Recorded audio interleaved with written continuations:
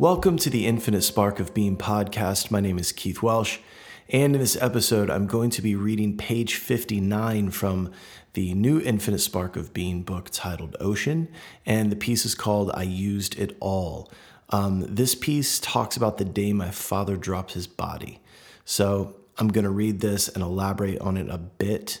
But before we get into all that, if you'd like to support the ongoing creation of the Infinite Spark of Being and all that entails, you can do that at theinfinitesparkofbeing.com, where you can find links to the books, t-shirts, tank tops, hoodies, art prints, as well as a link to the Patreon page that will allow you to pledge $1 or $5 a month to the Infinite Spark of Being. So here we are, page 59 from Ocean, I Used It All. Let's get started.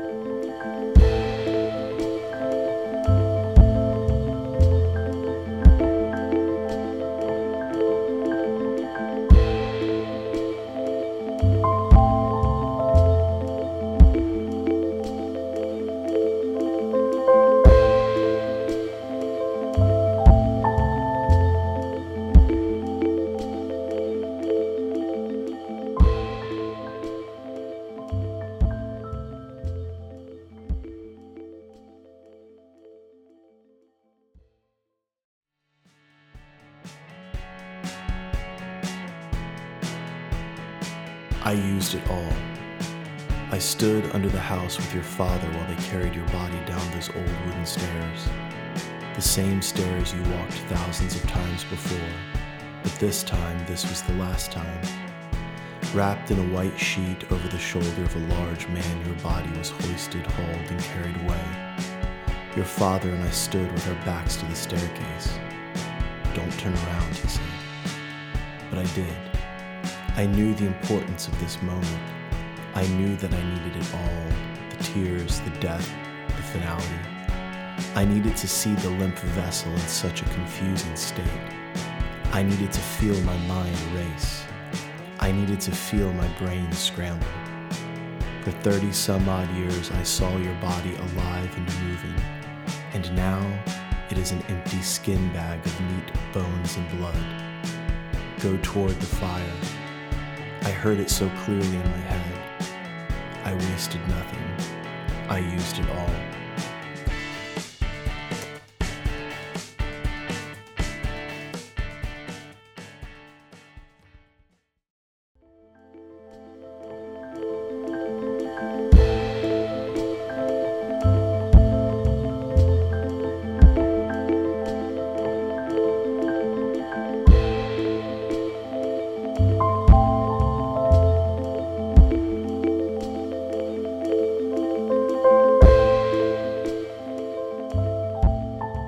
So my dad, like a lot of people, was very complicated. And I like to think that our relationship was complicated, but the truth is that it was only complicated for me.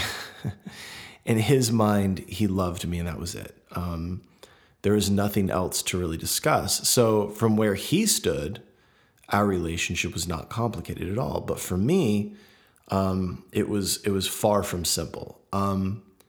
I had a lot of opinions about my dad's philosophy about life, about people, and of course politics, all of it really. And he, of course, had his opinions about mine as well, but I don't think he let it get in the way as much as I did. This one-way contentiousness ended one November. It was the night before Thanksgiving. I was visiting South Florida from Gainesville, Florida, and he and my mom informed me that he was dying, that he had stage 3 small cell lung cancer, and it was like having cold water splashed on my face. It was the first time he hugged me, the first time I saw him cry, and it was the first time he said, I love you to me. It was a big night. Then after that, he instructed me not to tell anyone. So there I was at Thanksgiving dinner, sitting on a bombshell and not feeling so hot. It was really hard. So he had 2 months to live with treatment. He had 6 months to live. No, I'm sorry, the other way around. He had 2 months to live without treatment. He had 6 months to live with treatment. But they said if they could kill it, he had 5 years. So with this information, he planned to kill himself. He informed me of his plan, told me where to find the body and what to tell my mom.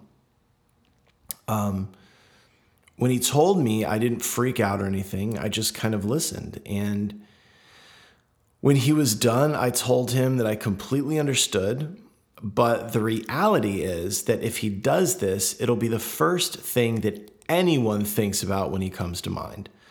Mom and I will both be left with that kind of floating to the surface every single time we are reminded of him, which probably would have been every day. In fact, I don't think a day goes by that I don't think about him.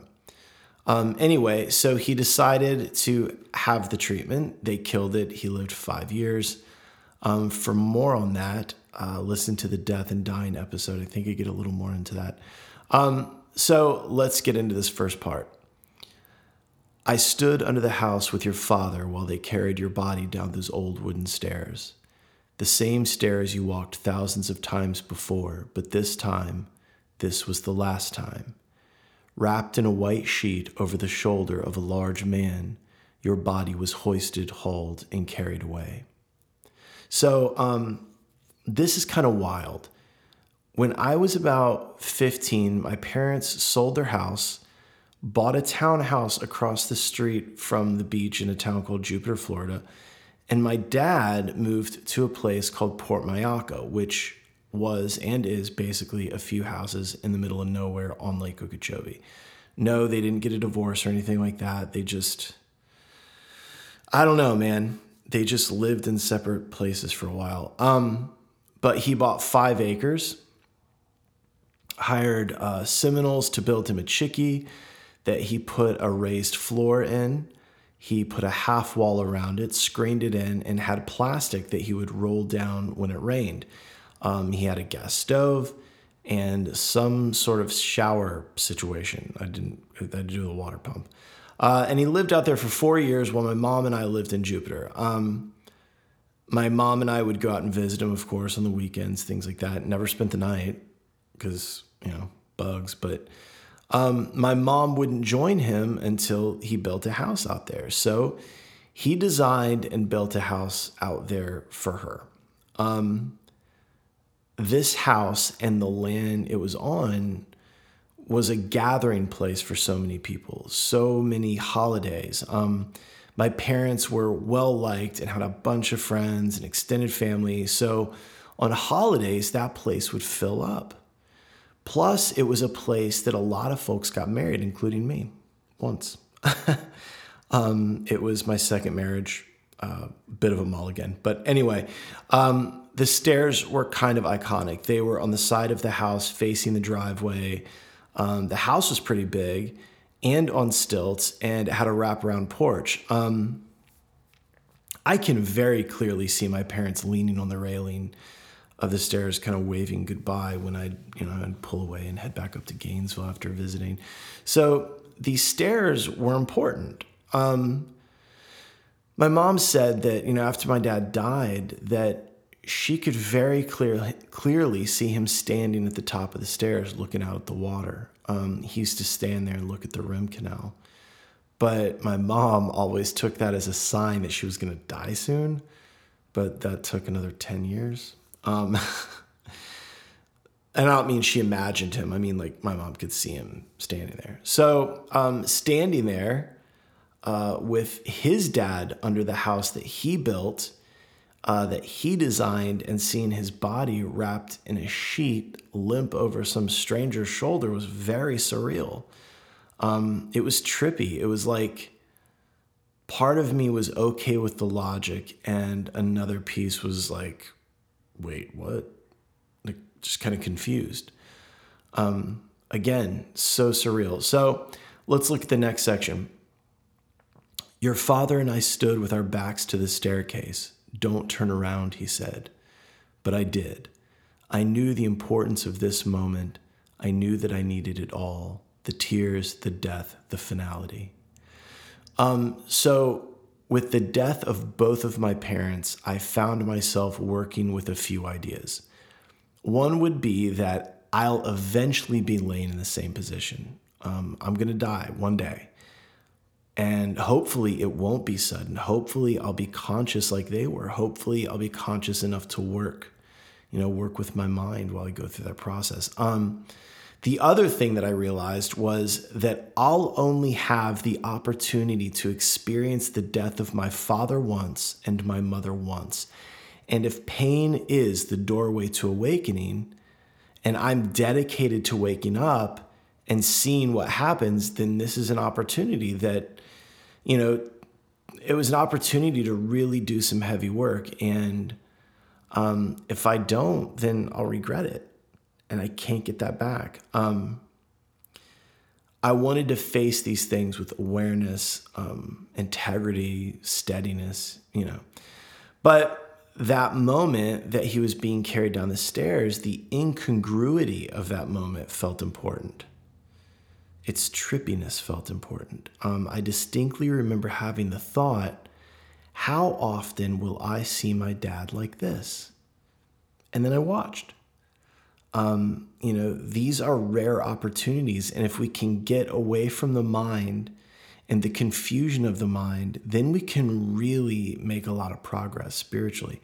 The whole thing was very trippy. I know I keep using that word, but I don't know how to describe it other than it was trippy. But it was trippy. It was the permanent impermanence of life that was so staggering and strange. So this last section, I needed to see the limp vessel in such a confusing state. I needed to feel my mind race. I needed to feel my brain scramble. For 30 some odd years, I saw your body alive and moving, and now it was an empty skin bag of meat, bones, and blood. Go toward the fire. I heard it so clearly in my head. I wasted nothing. I used it all. So earlier that morning, I sat with my dad's body. And it was a moment of true realization where the concept of the vessel became real. It sunk into my bones. It went from an intellectual knowing to a deep realization. And feeling that shift made me want to push further. What else could I get? What else could I get from it if I just pushed harder? I wanted the confusion and the pain. I thought of that Rumi poem about going toward the fire, right? If we're going to dedicate ourselves to waking up and dedicate ourselves to truth with a capital T, then we're going to have to face those tender places and push on them.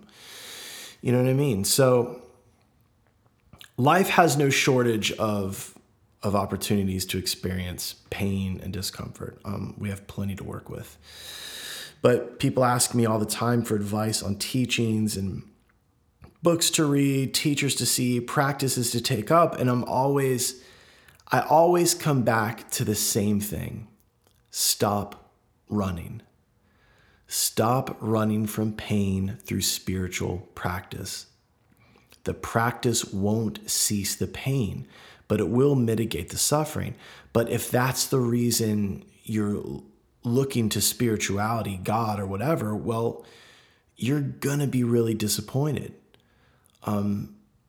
Look, I realize that that's why a lot of people head in that direction, and that's fine. But at some point, you have got to realize that being fully with the pain of these life scenarios is the only way out. You can't avoid it. So allow your heart to break over and over again, and not in the hopes that it stops breaking. Your heart will always break. But you do it so that you can become so intimately familiar with that pain that it becomes a friend. It's like it's a friend that always brings you a new teaching. And I wouldn't say that I'm excited by pain, but I'm definitely curious about it, So that's it for page 59 of Ocean. I used it all. I hope it was helpful. I hope that you found this beneficial. As usual, if you have questions, comments, or suggestions, please reach out. Don't hesitate. I'll always respond. And as I mentioned before, if you'd like to support the ongoing creation of the Infinite Spark of Being and all that entails, please do that at theinfinitesparkofbeing.com, where there is a link to the Patreon as well as a link to the books and other merch like shirts, tank tops, and posters. And as usual, do not forget, you can always reach out. Don't let me get away with anything. You can talk to me. We're old friends. Don't make it weird. Goodbye.